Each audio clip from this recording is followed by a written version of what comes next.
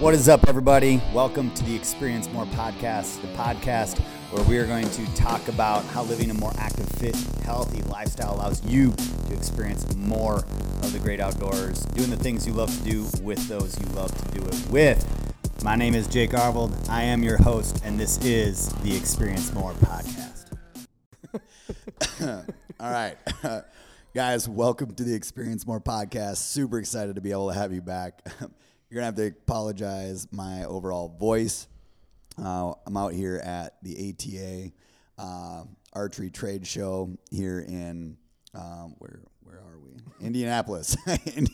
Dude, it is 1 a.m. and we're going to have some fun here. Okay. It's like day one of the Experience More podcast. All over again. It's about 1 a.m. right now. I'm here joined with my good friend, Jonathan. I was going to say, what's your name?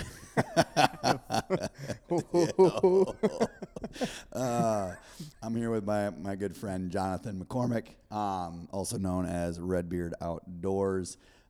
We've been figuring out this 2-mic scenario system back and forth, and if you guys knew the conversations that we're having on the backside, you'd wonder if we were friends. But I do agree that we are. So Jake is not technologically challenged at all. Oh no. You're there. You can sit on that throne and have it. That is literally all of it. So, super excited for you guys to be able to jump on, be a part of this podcast, third one overall. Really just, starting off, can't thank you guys enough for just kind of sharing the podcast, just the overall love, the reviews, the feedback. I love the feedback. This is definitely something that's going to be a growing thing each and every Friday. Really just to set people up for a good experience moving into the week and just being able to take control of their life into, the weekend overall. And it's kind of like the little concept behind that. But definitely excited to have my man Jonathan on the podcast. We've been able to build a good relationship that was ultimately stemmed via social media, Zoom calls, and all sorts of different stuff. But this is, of course, the first podcast with a guest on, and I really couldn't think of a better guy to be able to jump in on this. When I think of the Experience More podcast as a whole, it really comes down to living that lifestyle allows you to experience more of the outdoors, whether that is dialed into your fitness, your diet, nutrition overall. But then, not just looking at it as the pretty face or the 6-pack abs, because let's be real, the pretty face really needs help in that category. Speak for yourself, man. Yeah, look in the mirror. But when you really think about it, it's like, how can we go through and really just look at living a healthier lifestyle overall? And, live a lifestyle that allows us to not only pass on the outdoor heritage, but really stick around for that and the experiences that come along with it. And I'm super excited to have you here. Yeah, I really appreciate you letting me be the first guest. Yeah, hell yeah. Dude, it's going to be fun. There's definitely going to be a lot of shit talk that happens in the next few minutes, that's for sure. But it's just because I care about you. Guys, when I think of Jonathan, he's someone that definitely I look up to in different areas. Not all, but definitely in different areas along lines. I was fortunate enough to be able to go through and actually take a trip with him out to Mexico this last weekend. And talk about a humble dude, an individual who is just stand-up character, like friends, family, see him interact with numerous different people along the trip, and just a stand-up guy across the board. And when I think about, the journey that we've had or the conversations we've had in the outdoor space, he really ties the physical fitness and the outdoors together really, really well. And that's when I think about the essence of this podcast, it's based on that, right? And really trying to bridge that gap overall. And I'm excited for him to kind of be able to tell a little bit of the story, his journey, his story. I'm not even going to go through and do that. I'm going to really look at shutting up here and just kind of answering questions. So I got to get better at this piece. But, I'd like, Jonathan, for you to go through, kind of introduce yourself, tell people a little bit about who you are, how you got really into the outdoor piece, right? And then we'll kind of go into the fitness side of things as well. Yeah, no, well, I appreciate you having me on. Honestly, I know we shit talk a lot here, and probably more so off mic than we will on the mic. And it really is an honor to be here on the podcast. And First Form Outdoors is growing. I've loved seeing the growth over the last. It's been almost 2 years that we've known each other, and man, time flies. And so again, thank you so much for letting me be on here. So my story, and those of you that don't know me, Redbeard Outdoors on Instagram, and I'll get into how that started. It's not as special as you may think. Not much back behind the name other than actual beard and just loving the outdoors. How much do you think it'll take to cut your beard off? Yeah, exactly. What's the price? Exactly. But to be honest with you, my outdoors journey started as a kid, and I started in Scouts, and going. My family always went to the lake every summer. We loved camping, we loved fishing, we loved hiking as much as we could out in North Carolina, and of course scouting. And I always loved playing with animals. I always had pets. Just loved being outdoors among nature, and so as things progressed, and earned my Eagle Scout, and then I went to BYU for a year, moved out to Utah, and then went to Mexico on a mission. Came back, and I basically, long story short, fell in love with the public land of Utah. I was on the verge of moving back to North Carolina because, again, I missed being surrounded by wildlife. And other than the occasional mule deer that ventures down into the valley, for the most part, you're not surrounded by wildlife in Utah Valley. And there's a lot of, it's just dead. And I'm not used to the desert, or I wasn't at that time. And I looked at the mountains, and they just weren't the same as the Appalachian Mountains. The Rocky Mountains are just, they look brown, they look dead from a distance. And so a buddy of mine invited me, or either I forced myself in. I don't know. I can't remember, to be honest. Well, I don't know how that, I'm still wondering about our relationship and how that totally started. I actually know how that started. That falls right in line with that. Yeah. So, a buddy of mine at the time, I barely knew him. And he called my wife to get a hold of me because my phone number, I guess, wasn't updated on the congregation registry because, I don't like people having my phone number. So anyway, the long story short, he and I started talking about some service project that he needed help with. And I found out he was a hunter. And so I just asked him if I could go on a hunt, basically, is what it boiled down to. And he being an amazing, he doesn't have, or I guess he does have a podcast, but he is such an amazing individual. His name's Brent Beament, and he has brought so many people into the outdoors as well. Mm-hmm. And me being outdoorsy, I went all in the moment I was able to see kind of how the mountains were out here in the West. And once I picked up on that, I just ran with it. I became that gear junkie. Just how can I be better at my fitness? How can I be better at basically applying the outdoors to my life here in the West? And we're blessed to have a ton of public land out in Utah. And so that's why I say I fell in love with the public land, because you can drive 10 minutes and hit 10, 15 different trailheads that for at least the first mile are kid friendly. Mm-hmm. So you can even bring your kids along. You can take your time, enjoy nature, get out there in the shade, and actually get out in the mountains. And so that's really where my journey started, and I just kind of took it head on. Mm-hmm. Again, falling in love with the wildlife, and then of course elk came a couple years later, and my first encounter with elk when he downed one with a rifle, and it just has been an amazing journey up to this point, and I just have not looked back. Yeah. It's been awesome, even over the last 2 years of getting to know you throughout that process.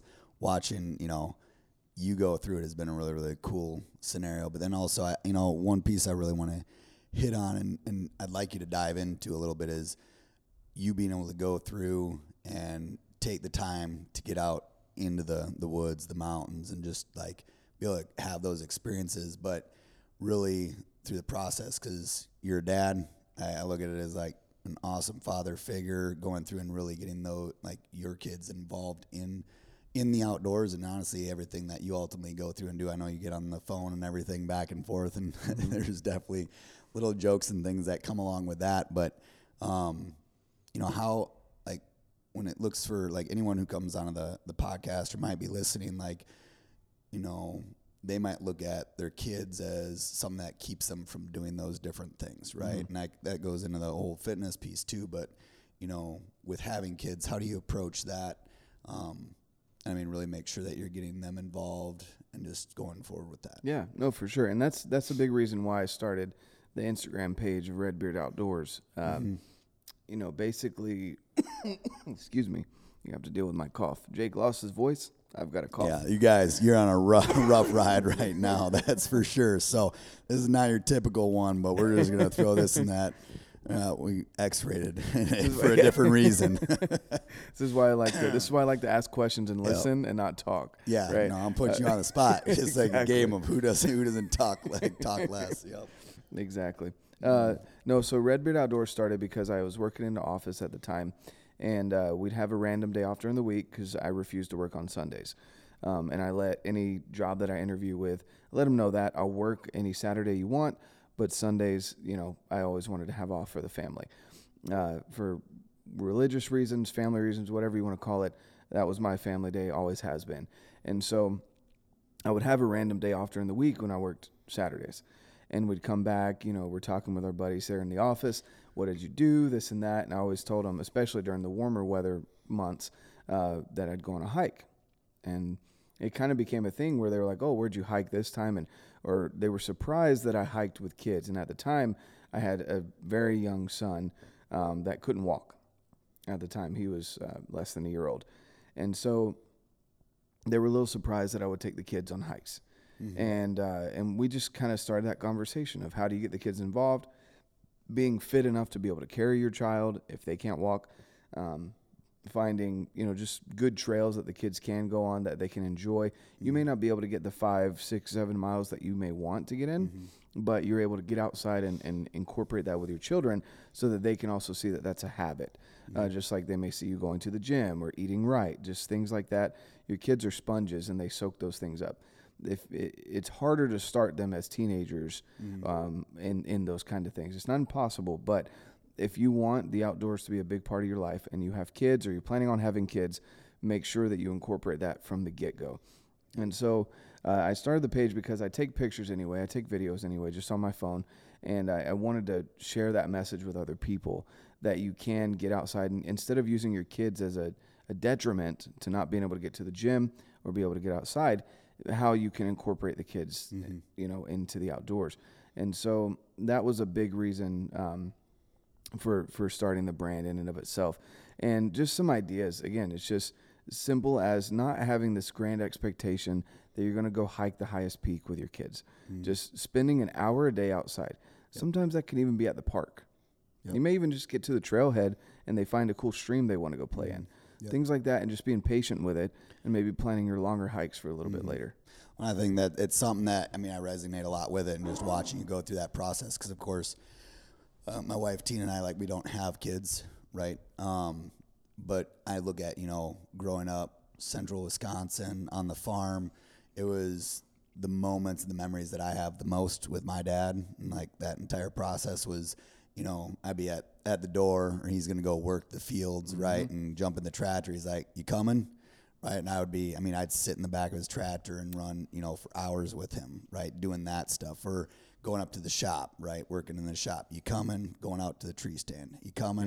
Yeah. And there was never a moment where it's like really when I look back at it in all of those different areas, that it was like, no, you can't. Like, you can't come. This is Dad's time. Right. Like, there's definitely certain things like, hey, you're not able to be a part of this piece. Right. But, like, when it came into those moments where there's so much opportunity to be able to have personal growth, right, or have those different teaching moments, dude, it was always an open door. Right. And I see that a lot with you and how you raise your kids and just have that open door policy overall. It's something that, honestly, I do. I look up to that and that piece, and it reminds me a lot of that. So, off of that, kind of touching into the fitness piece, right? Because we practically have the same body type, down to the same size head, which is really weird. I mean, it's really weird. You know, looking at that, like, I'm born with like the fat gene, right? Like I was the fat farm kid all the way through it. You know, are you a super sexy fit individual? Nope, definitely not naturally like, anyway. There's no video here, so we need to go through like pull up the Instagram. I'm all beard. Prove it. Yeah, exactly. Yep, that's the only reason. That's all he shows on his Instagram too is the face. He doesn't even show that. It's just an image. Yep. But you know, what got you, you know, kind of tying all this stuff together, right? I want to kind of bring it back. Like, Experience More podcast is going through, and like, how have you gone through and looked at taking control of your life to experience more of the outdoors, right? And like, with that control, it falls into, of course, being a better dad, right? Being a better spouse. You know, I can relate that back to me entirely there, but how has that played a role in your life? Yeah, no, definitely. So, I mean, fitness has always been a part of my life, and I definitely have the fat gene where, you know, I can put down some food, and even though I work out, you know, you look at a donut, you gain 10 pounds. Yep. And that's kind of a thing that I've had to deal with. I was always a fat kid growing up, and until about, I want to say it was like 9th grade, I slimmed out. And but I've always played sports. Soccer, football, baseball were my main three.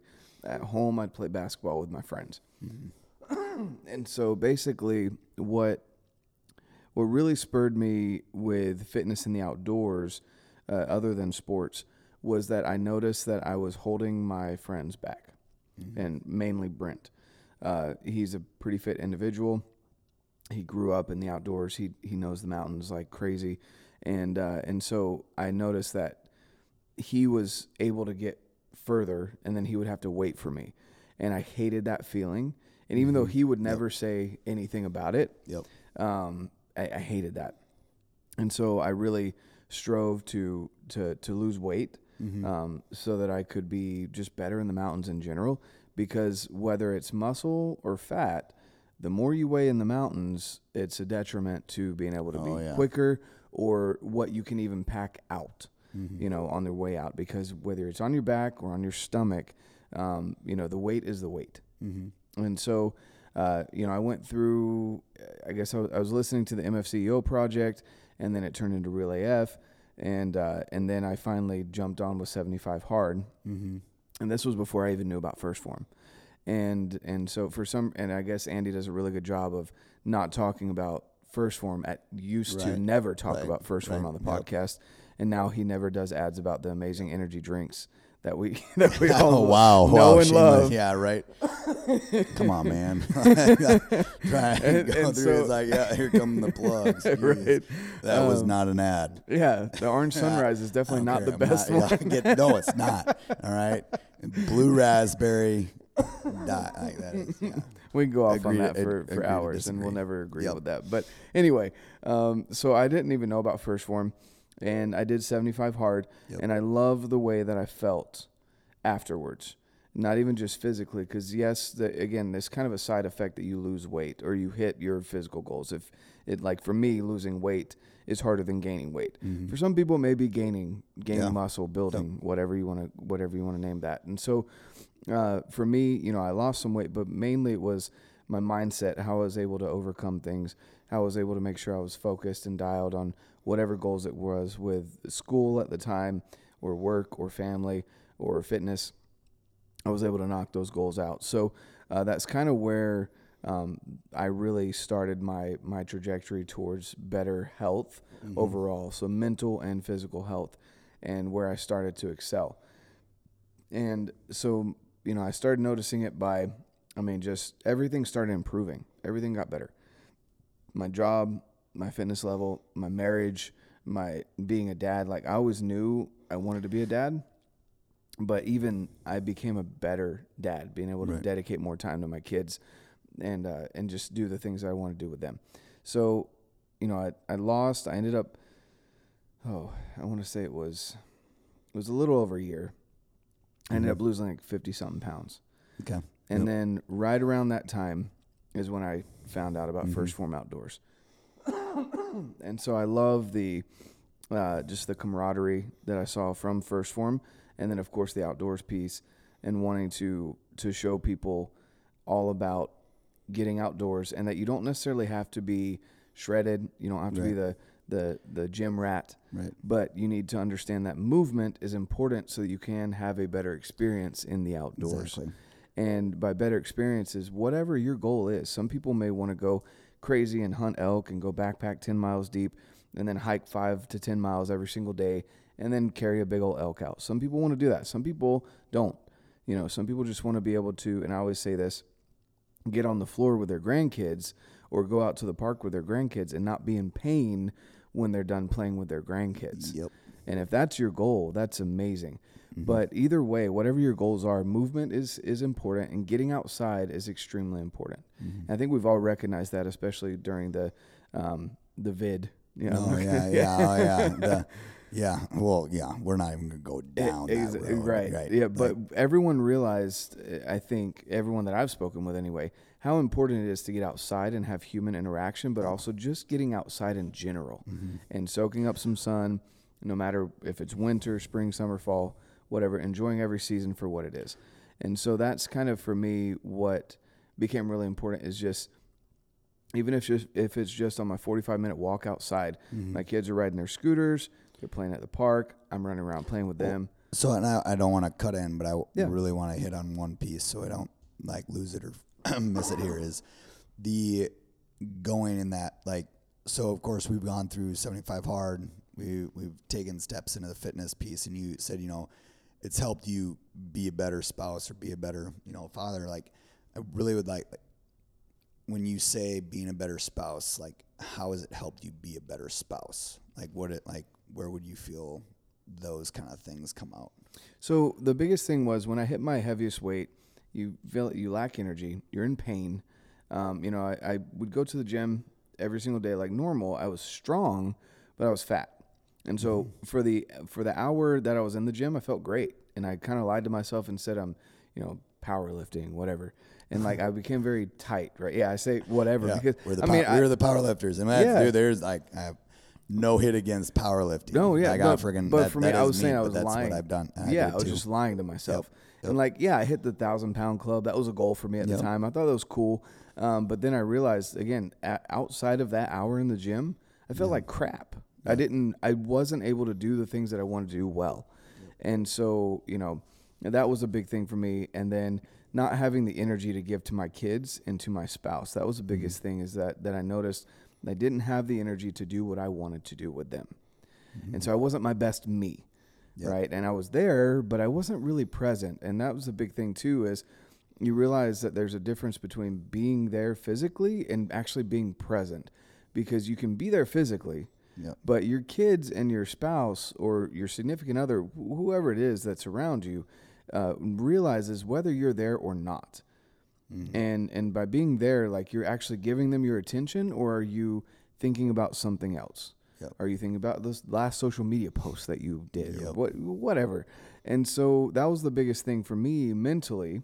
And that's why I say, I stress the health. There's mental health and physical health. There's emotional health and a bunch of other things too. But for me, it was with 75 hard, live hard. I was able to recognize that I needed to be more, I can't say more better because that's not proper English, right? But just like homeschooler, I would have understood. It's one in the morning, so I could say that, right? But so I could be better at time management. Yeah. And so I was able to, you know, get my fitness pieces in, and then again incorporating getting my kids outside during my outside walk, right? And I was either carrying them, I had a weighted pack on, I'd run around, play with them at the park. But that became a routine to the point where, and by this time I'm working from home. Right. So they knew that on Dad's lunch break, we were going to the park. That's awesome. Yep. And they would ask me, hey, can we go to this park? And we'd start picking different parks that we could go to. And so that was, I guess, the biggest thing for me, is that with my kids and my spouse and my wife, I was able to realize that I was able to give more because my batteries were full. Yeah. I was charged. Mm-hmm. Well, that's look at that. Like it wasn't looking to find the time, and if you agree. But for me, when I've done 75 hard, like, it makes you realize how much time you waste and where you're actually able to prioritize that time, right? So it's like, going out with the kids, it's like, it's not, oh, I have to do it. It's like, oh, I get to do this, and kind of switching that mentality. But then, you know, it's being, like you said, present in the time with your kids to where, oh, yep, they know. It's not, oh, I had to find time to go to the park with them, but it's like, no, this is the lunch break time. I'm here, and they're excited for that, and it's a cool, it's just a cool piece to be able to throw that side of things in there. Yeah, no, for sure. And that's again, what are your goals? You know, and for me, again, I always knew as a kid that I wanted to be a dad. That was a big thing for me. I didn't have a career narrowed down. Some people know exactly what they want to do when they grow up. I had a couple different things that I was thinking. Still didn't end up in any of those career paths. Does anyone? Right, exactly. I wonder. But being a dad was something that I was 100% sure I was going to do, and I was going to be a damn good dad. That was the one thing that I knew for a fact. And my kids would never go without. And that was one thing that's something that just for me is a non-negotiable. And anyway, so that's with the 75 Live Hard program, or 75 Hard Live Hard program. It's just something that has allowed me to tap into something that, honestly, if I hadn't done that program, and it is self-driven. Like, I know it's a popular thing out there. People are all posting about it. It's awesome. I love that it's getting out there, but it is all self-accountable. Right. If I had failed, no one would have cared. Yep. No one would have known. Yep. My wife wouldn't have picked on me. No one would have cared if I had failed 75 I think hard. that's the special part about it, though, right? Like, shoot, dude, we saw friggin' bread pudding literally the other day, and I tell you what, that fat kid was screaming loud in the back of my head. Yeah. And you're almost final days of phase 3 of 75 hard. I'm 3 days in, and I would be lying if I didn't, in the back of my head, was thinking, oh, I'm only 3 days in. I could start day 1 tomorrow. The bitch voice. Yeah, dude, she got loud, and she sounded really, really good. But that's where it teaches you to be able to go through and flip that switch and understand, like, it's more of a like a personal gratification to be able to say no to that one thing. And then it's like, you know what? Wake up tomorrow. It's like, yeah, I didn't need it, didn't want it. Like, really, it's like, did I want it? Yes. Okay, it was cool, but it was a passing thing, and so many people make those justifications and those little things in the moment for instant gratification and they're not looking for the long term side of things. Yeah. Well, for me, you looked at it and you really thought it was a good idea. For me, I looked at it and thought cancer. So like, but like 100% because I used to kind of laugh about the whole being gluten-free thing, right? It was funny because I did, and karma's a bitch. Exactly. So like for me, that was a big help. If you want to lose weight, guys, go gluten-free because and do it for actual health reason, not just for fun. No, I'm joking about that, but in all reality, like I was diagnosed with, they basically said, treat like I have celiac, cut out wheat completely. And so for me now, like, people are like, well, didn't you used to love pasta and pizza? I'm like, yeah, I love those things. But now I honestly, like, it's weird what our minds can do. And I literally have trained my mind since I got diagnosed with that to look at wheat and think cancer. Like, that's just the equivalent. Well, explain for that. me. Like, when you say that, why is that? Because a lot of people would be like, are you tying gluten to cancer? Yeah, like, what are you looking at there? So basically, long term, if you have celiac and you don't treat it, it's just like with diabetes, pre-diabetes, right? If you don't treat it like you have diabetes, you eventually develop diabetes. Well, they told me to treat it like I have celiac. Celiac eventually leads to different cancers and issues with your intestines, leaky gut syndrome, a whole bunch of things that go along with it that I don't want to have to deal with. Right. And so just in my mind, I'm like, again, wanted to experience more, going back to this podcast, or just enjoy the outdoors, enjoy my family, be around for as long as possible. There's things that you can't control, and there's things that you can. Controlling the controllables is a big thing, 100%. too, that I've learned with 75 Hard, Live Hard, the books that I've read through those programs. And one thing that I can control is not eating wheat. Now, can I control other things? No, maybe, I could eventually get cancer in some other way, but I'll know for a fact I treated my celiac properly and I did what I could, right? Yep. And so that's for me. I just have trained my brain to think wheat equals cancer. That's not necessarily proven, right? Right. But for me and my health, that's the way I've trained my brain to go about it. Right. Well, it's kind of like it kind of goes into the conversation we had a little bit earlier in that, and to where it's like you have to, you know, if you want to be the fit or the healthy person, you have to go through and pretend you're that person. Like, what would that person do?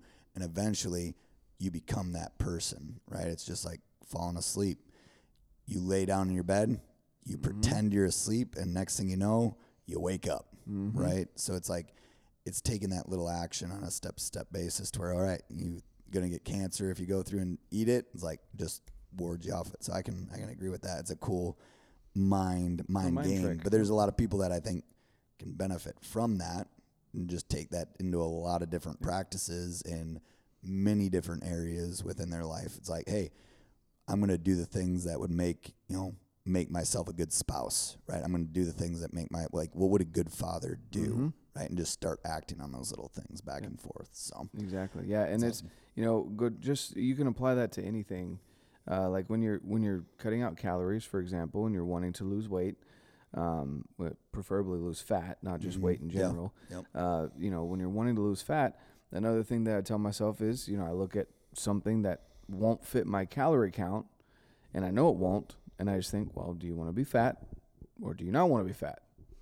It's just, again, you have those conversations in your brain, take a step back instead of reaching for that thing that you don't need, right? And when you're sitting there at the table, everyone else is eating XYZ thing, take a second and think, am I eating this for the social aspect of it? Does my body actually need this fuel right now? And what are my goals? Because, again, it's not necessarily that one extra roll that's going to mess you up, but it's that one extra roll every single day for the next 6 months that's going to be a difference. It adds up.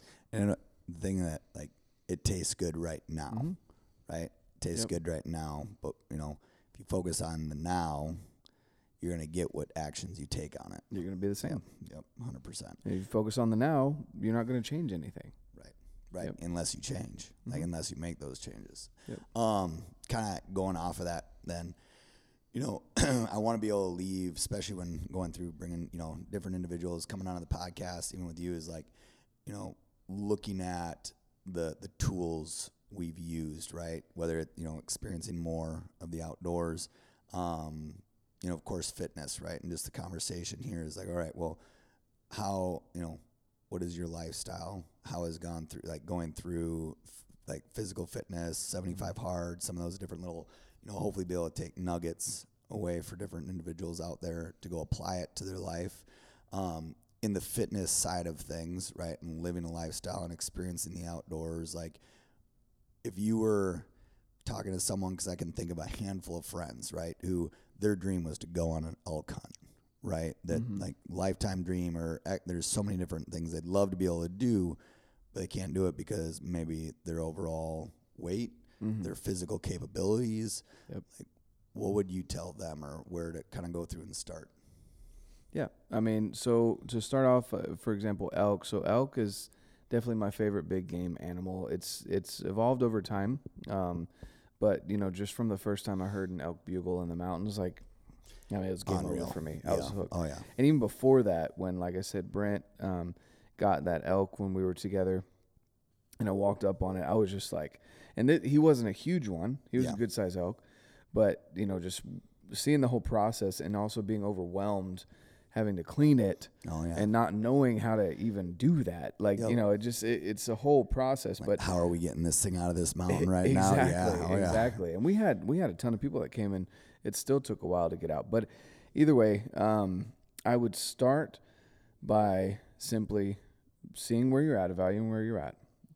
And if you need to lose weight, I'd recommend shedding some pounds, because, again, that means you can carry more on the way out, right? And then training, if you're a flatlander, as we'd say, like East Coast, there's only so much you can do to train for elevation. I'd recommend getting to the mountains as much as possible, but, you can do stair stepper. You can go out, if you're on the beach, go walk the beach with a ruck. I mean, that's not hard, or it's not easy to do. No. That sand is nasty and No. and, Yep. and will slip under your feet. But evaluate your training. Are you really putting everything in to your training that you need to? Are you doing enough cardio? And then, of course, your diet. Whatever your diet is. If you need to lose weight, then go for it. Well, I was going to ask, like, when you, like, changing that, like, with taking those steps there, what's been the biggest thing that's helped you? Yeah. Outside, like, of course, there's 75 hard and the discipline, mental discipline, but, like, when you think, like, whether it's diet, nutrition, physical, like, exercise, what allowed you to stay consistent? Right. So what allowed me to stay consistent? That's a really good question. Again, it's just your goals. Like, what are you wanting to do? Yeah. Not wanting to be the last one on the mountain is a big deal for me. Yeah. I don't necessarily need to be the first, but I also don't want to be the reason why my friends get held back while we're up there. That's a big one. I also want to be able to share this with my kids and my grandkids.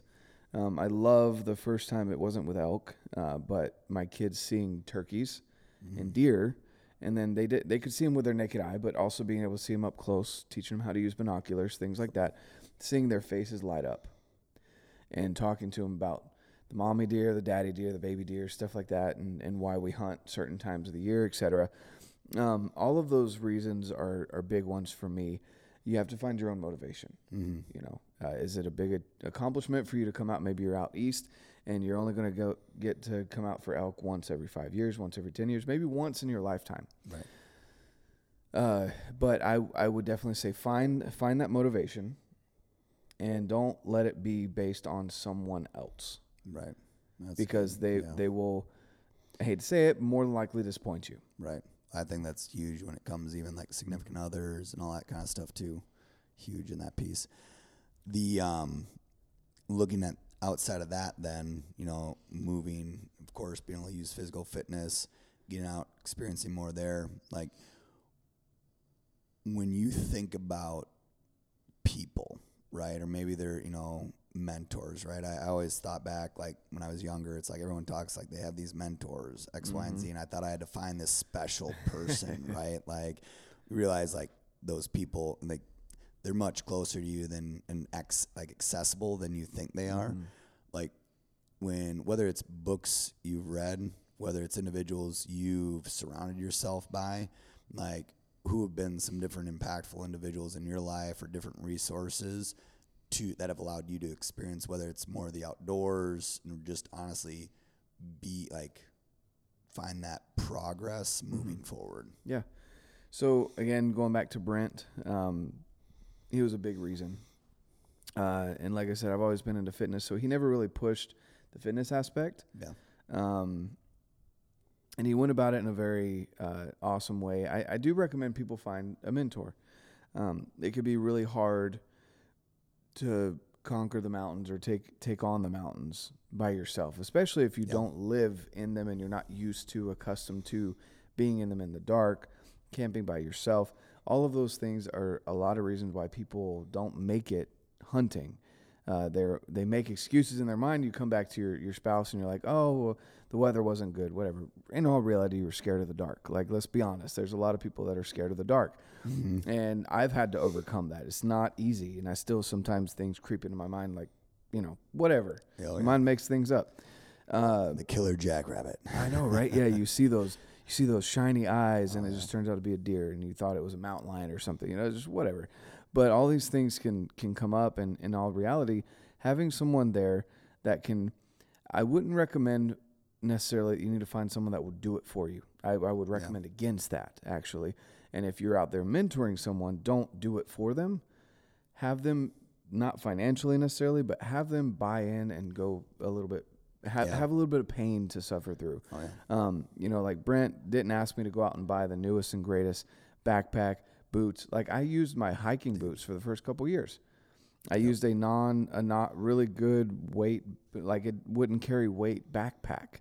When I was going hunting, I bought a cheap rifle. Like, I didn't go all out and suffer a little bit. When I put some weight on my back, those boots that I had didn't feel very comfortable. I could feel every stick and rock underneath my feet. But I suffered through that and realized, okay, now I need to invest in some nicer boots. Now I need a nicer backpack because this is getting a little serious. We're actually putting some animals on the ground. I want to carry more weight and not be carrying it on my shoulders. Yeah. I want it to be distributed properly like a frame backpack will do. Things like that. But when it goes back to, again, going back to mentors, just basically finding someone who, and you can find these people out pretty easily, but are ethical, respectful to the animals, and also will kind of point you in the right direction, but won't hold your hand necessarily. They'll say, hey, you need to buy a tag. Here's where you go and do that. Drop it there, right? You have to do the research because, again, that's your buy-in, right? Teach you how to fish versus give you the fish. Exactly, exactly. And Brent did an amazing job with that. And he's talked to me about he's introduced quite a few people. And he's like, it's funny because I take the same approach with everyone. He said, you're the one that took it to a whole new level, to the point where they come to me now and ask me for gear suggestions because, like, I'm just the gear junkie and I'm Right. doing all the research. I'm doing all the e-scouting. I'm doing all this stuff that he probably doesn't have time for because now he runs a CPA firm. But anyway, become an asset to your group, I guess would be what it boils down to. Find your niche. You may not be the gear junkie like me, but maybe you're the super positive person in the group. Maybe you become the pack mule. Maybe whatever. Find your niche and target that and become really good at that and contribute to your group. And then build up 2 or 3 friends that consistently go hunting with you, that are willing to go rucking with you. Whatever it is to train, or maybe you guys have to train separate because of your schedules, that's fine, but hold each other accountable through text messages, phone calls, whatever, social media, and make sure that you guys are doing what you need to do so that you can end up achieving that goal. Because it is extremely hard to hunt solo. So Brent was a big mentor, and then I found just through going, eventually I wanted to get into archery. So I did rifle hunting for a while, and then Brent kind of like was nudging me towards archery because he doesn't really have anyone that archery hunts. And I finally was like, okay, fine. So I started researching things. Again, you can kind of weed out the people, especially on YouTube, social media, that are trying to sell you something versus someone who's just trying to provide you with knowledge. A big one for me was Dan from Elk Shape. Dan is just a stud of an individual. He loves his stuff. He's very, very driven and focused on killing an elk every single year. That's his one goal for each and every year. And so I noticed that. And yes, he's obviously sponsored. He's got these companies that he works with. But he doesn't try and sell you those things. He gives you his honest feedback and his opinion, whether it be on the bow, the boots, the backpack, whatever it is. I've seen his progress, too, throughout the years and how he's handled different situations. But he was a big mentor from afar until I went to one of his camps and actually got to know him personally. So I'd say between Brent and Dan, I mean, those two were probably the biggest two for me. And that, so, like, of course, you met or you found Dan through his podcast? Or it was YouTube, because I was looking up what bow to buy, what I'm looking for, etc. Right. Well, I kind of make that point is like they're not people that you're going to meet just face to face directly right off the bat, right? Like it might be through a podcast, it might be through YouTube.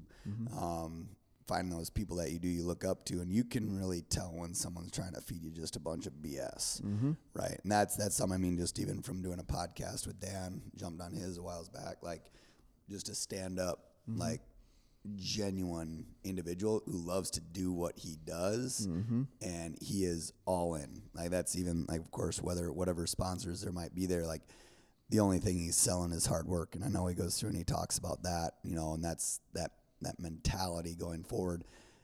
You could tell what someone's really about. So that's getting those people and then having the opportunity to go through and actually meet them in person, do that and solidify that.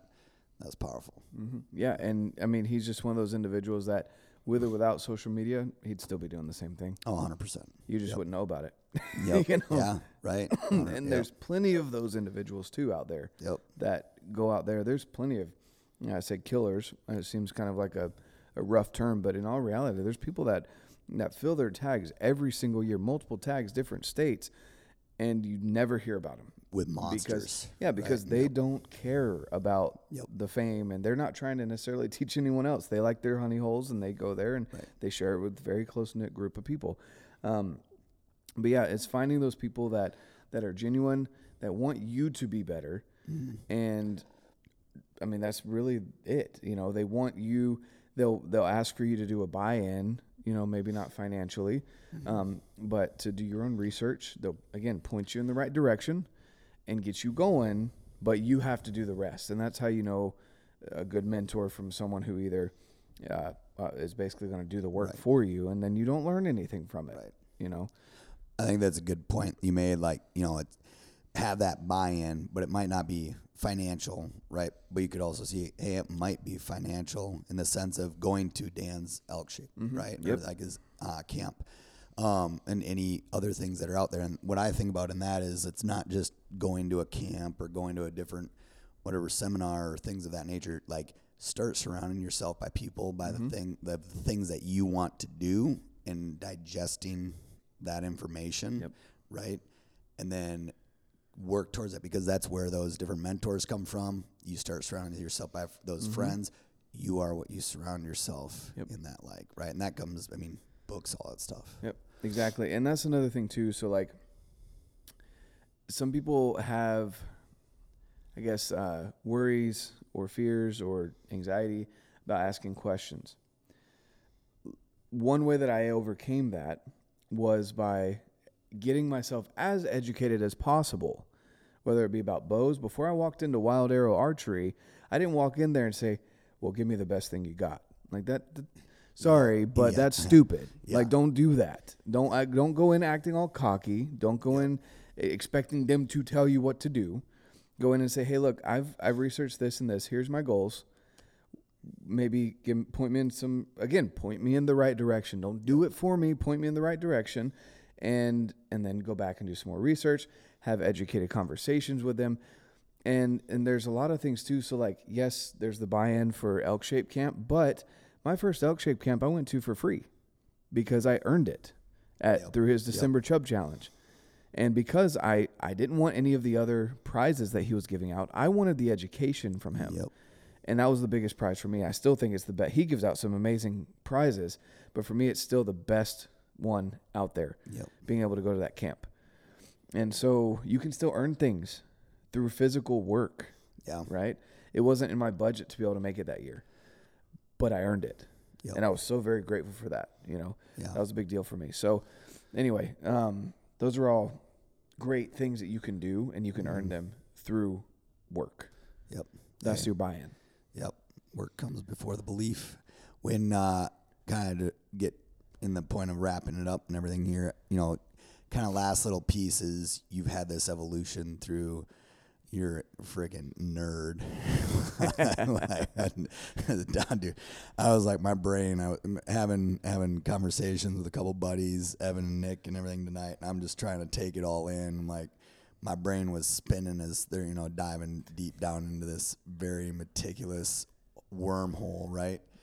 Like, they're going into the freaking NASA, like, stats of bow, flight and all that stuff, and fletchings, fletchings and all these different things. And I'm like, right, so grew up on a farm, you know, I like to set up a deer stand and go back, draw back, do all that stuff, like getting more into it, of course, learning it, but it was like drinking from a fire hydrant of so many different areas, which is good. And that's something that I personally like. I want to be able to surround myself even more so by those things. And it's like I learn a little bit different, or maybe a little bit slower. I have to be able to put my hands on it. I'm very hands-on in that sense. When it comes to tools, right? And of course, you've gone from, like you said earlier, maybe a cheaper gun, right? Or a cheaper bow, right? Like, you don't. That's the biggest thing when getting new hunters and people into the outdoors, whether you're a hunter, fisher, hiker, anything. Like, you don't need the $300 fishing rod. You don't need the $2,000 bow. You can go get a Walmart special to just start out, right? By all means, if it's in your budget, go for it. But don't feel like you need to break the bank to have a good experience. Exactly. So, like, for you though, with that, what would you say is some of the best advice in different gear, things like tools that you've used to be able to experience more of the outdoors and that you feel are like, if you're going to get something in some capacity, what would you recommend? I mean, there's two, I guess, methods of thought behind that. One would be put in the sacrifice by saving up and getting the best, so that you buy once, cry once kind of deal. I like that school of thought because, again, if you go through and you purchase a bunch, like if you're planning on being this long term, and you're like, well, I'm going to buy this here, but by the time you've gone through and bought all the cheap stuff that's going to wear out in a year or less, you could have bought the nicer thing if you just sacrifice for a year. So that's one school of thought. The other school of thought is, well, I'm going to dabble in this and I can't really afford the nicer thing. So then that's fine. Go in and buy what you can afford, what is reasonable for you. Don't go break the bank feeling like you need to have that to have the best experience out there. Because you don't need the nicest thing. The nicest thing may make it a little bit better, but it's not going to determine whether or not you're going to have a good experience. I was going to say, it doesn't determine whether or not you're going to be successful. Yeah, like exactly. At the end of the day, like you can paint a turd gold, but that is still a turd. Well, and this year, like I felt like I had the best setup that I've had ever, and I still didn't punch my elk tag. So, I went way down the rabbit hole. I got the nicest boots. You're too damn nice, though. That's the reason that you're going out helping everyone else on the mountain packing their stuff out. And it's like, no, you shoot it. No, you shoot it. It's like, no, you. Like, pretty much, yeah. Oh, man, you make me laugh and cough. Hold on. It's all right. Don't worry. We're sending him back to the grave. No, but in all reality, like it doesn't mean you're going to be successful, right? As far as punching a tag, and but definitely don't let not having the nicest backpack, not having the nicest gear, keep you from getting out there.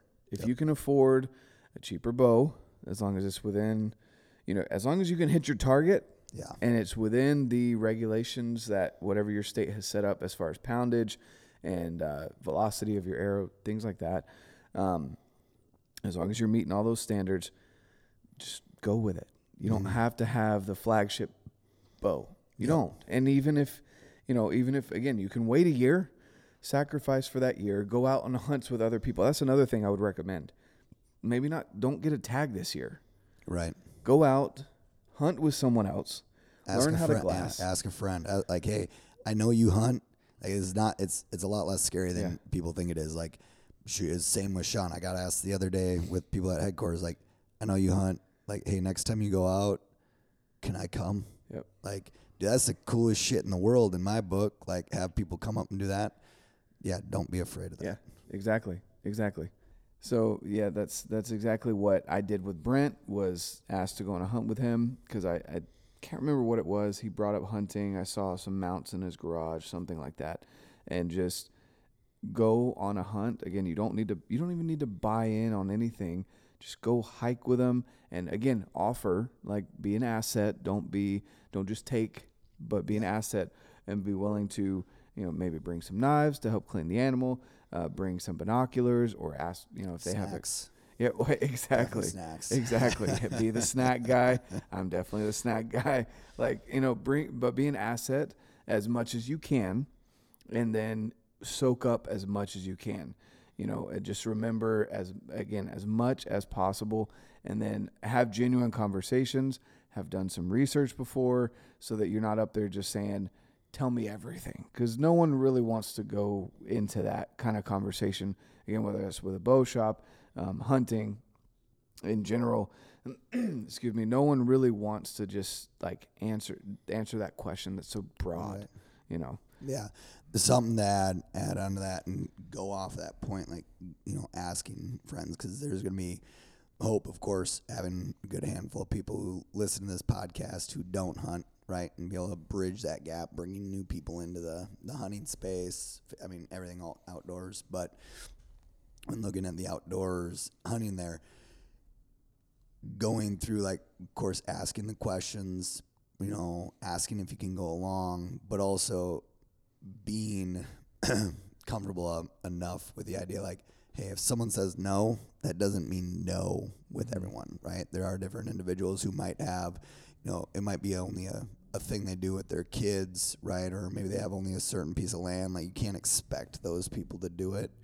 I think that's something to go, because I could see how, someone new coming into it, they ask someone, and maybe that's not your mentor. Maybe that's not the individual who is going to take you out and do that just because they go through and hunt or do those things. I would hope, like, for me personally, I look at it, I love being able to go out and take people on first experiences and doing those things and get them involved. But like you had said earlier, it's like, it's earned. Provide value. Don't just start going and asking, thinking you're going to get to go out hunting with everyone else, their mother, brother, kitchen sink. Just because you start asking, like, you got to be able to pay your dues in that kind of sense too. Exactly, yeah. And that the value exchange, that's another big thing that I've learned through Live Hard, listening to Andy Frisella's podcast.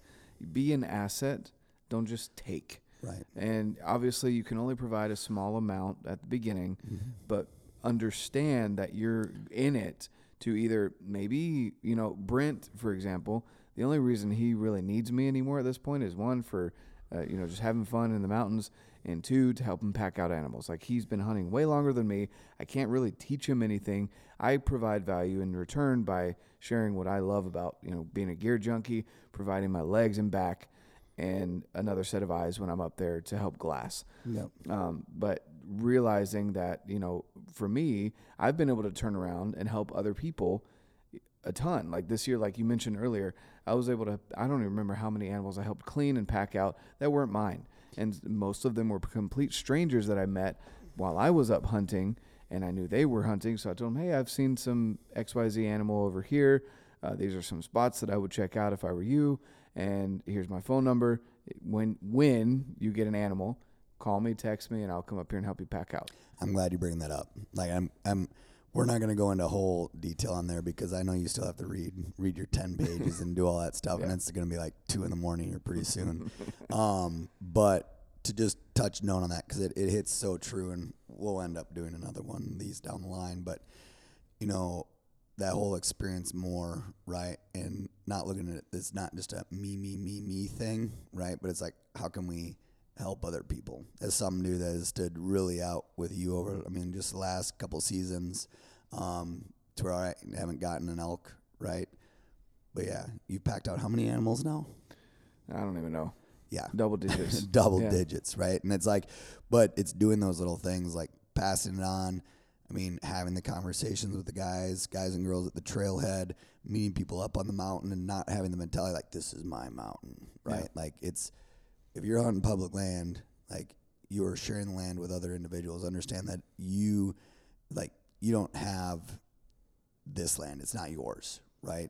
It's not your right to be able to just own it, right? It's a privilege to be able to have that property, to be able to be out there and experience it, and have fun. You have to look at every other person on that hill as if they're a friend. They're doing the same thing you love to do. So, like, having that conversation and building those relationships is a really, really cool thing I've watched you do. Exactly. And again, that's something that I know that I can give. If you don't have the time to help someone pack out, don't offer it. Don't be that guy. You're going to be there. Yeah. Yep. Exactly. But also my wife, like, just, again, not delving too much into it, but one night I had given this guy my number. He texted me right after we were getting done with dinner, and I showed my wife, and she was like, you better get up there. So I've built that relationship with my wife so that she understands that this is me giving back to, whether you want to say conservation, other hunters. But I was provided a ton of value by Dan, Brent, and all the other people that have helped mentor me along the way, that this is how I can give back. I may not be able to have spent all evening with that guy up there hunting. Again, that was his buy-in. He went up and he got the animal on his own. My ability to help was provide an extra set of hands to help clean the animal, legs and back to help pack it out. And so, those are things that I can give back. Maybe your way of giving back is other ways. You find what you're good at, find what you are capable of doing, and be willing to give back. Again, not just me, not just take, but being that value exchange portion, or have that value exchange mindset. You're learning, you're absorbing, you're taking, and hopefully multiply that and spread it. And that instead of infighting, all the other crap that we deal with in the outdoors and hunting community. Dude, there's too much of it. You see it in the different forums, the different platforms. Like we need to do a lot better job as just individuals being better humans, better brother and sisters who love to go through and do that different stuff. I think about, one of the main key essences of this this podcast in a whole is I hope that each and every one of you guys can go out and actually take something from this, take something from Jonathan's experiences, right? Be able to apply it to your life, right? Apply it to your life so well that just like, Jonathan's taking the little nuggets that he's learned and now he's going through and helping other people. Like you can take it and pass it on to your kids, to your friends, your family. Whether that is facets in the fitness, the diet, the nutrition, the mindset, into the outdoors, hunting, fishing, hiking, any of those different things. Take what you learn from here and be able to go through and pass it on. Like that is like the entire purpose of this podcast is to be able to have those experiences, tell those stories, and pass it on to generations. So, Exactly. But I appreciate you coming on, being on here. I feel like I've gone easy on you because there's been many times where I wanted to like definitely cut in. I'm like, Jake, let him talk. Let him talk. But definitely. I know that's hard for you. Dude, you have no idea. No, I just appreciate you coming on. Definitely respect the hell out of you. Where can everyone go through, find you? They want to connect with you. What do you got? Yeah. So again, thanks for the opportunity to be on the podcast. I'm excited for your podcast getting started up. I've got a podcast as well, guys. Redbeard Outdoors. It's all the same as far as the logo is concerned.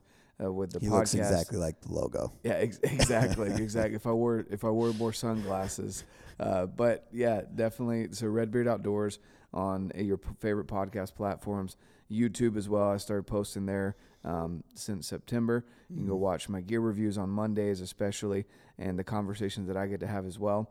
And then of course on Instagram, I'm pretty active there. And we've got First Form Outdoors Facebook group. I'm active on there, and then I've got my own Facebook group as well, which is the Redbeards Fit Crew. So kind of all of those places is where you can find me. But definitely if you want to reach out, I'd say reach out to me on Instagram. I'm pretty active there, and that's red.beard.outdoors because, offered to buy Redbeard Outdoors from someone and they haven't responded. So so it's just red.beard.outdoors on Instagram. That's all right. We're going to take this one on the moon, right? Exactly. It's awesome. Well, all right, guys, appreciate you chiming in, jumping into this episode. As always, can't thank you guys enough for the reviews, the feedbacks, like, shares, all those different things. Honestly, if you guys did get anything from the podcast, made you laugh, made you think, any way, shape, or form, if you like it, go through and share it. It means a lot to me to be able to go through and actually do those things, and I can only hope that we provide more value as time goes on and we're able to connect with more people. So that being said, you guys have a great one. We'll see you next week.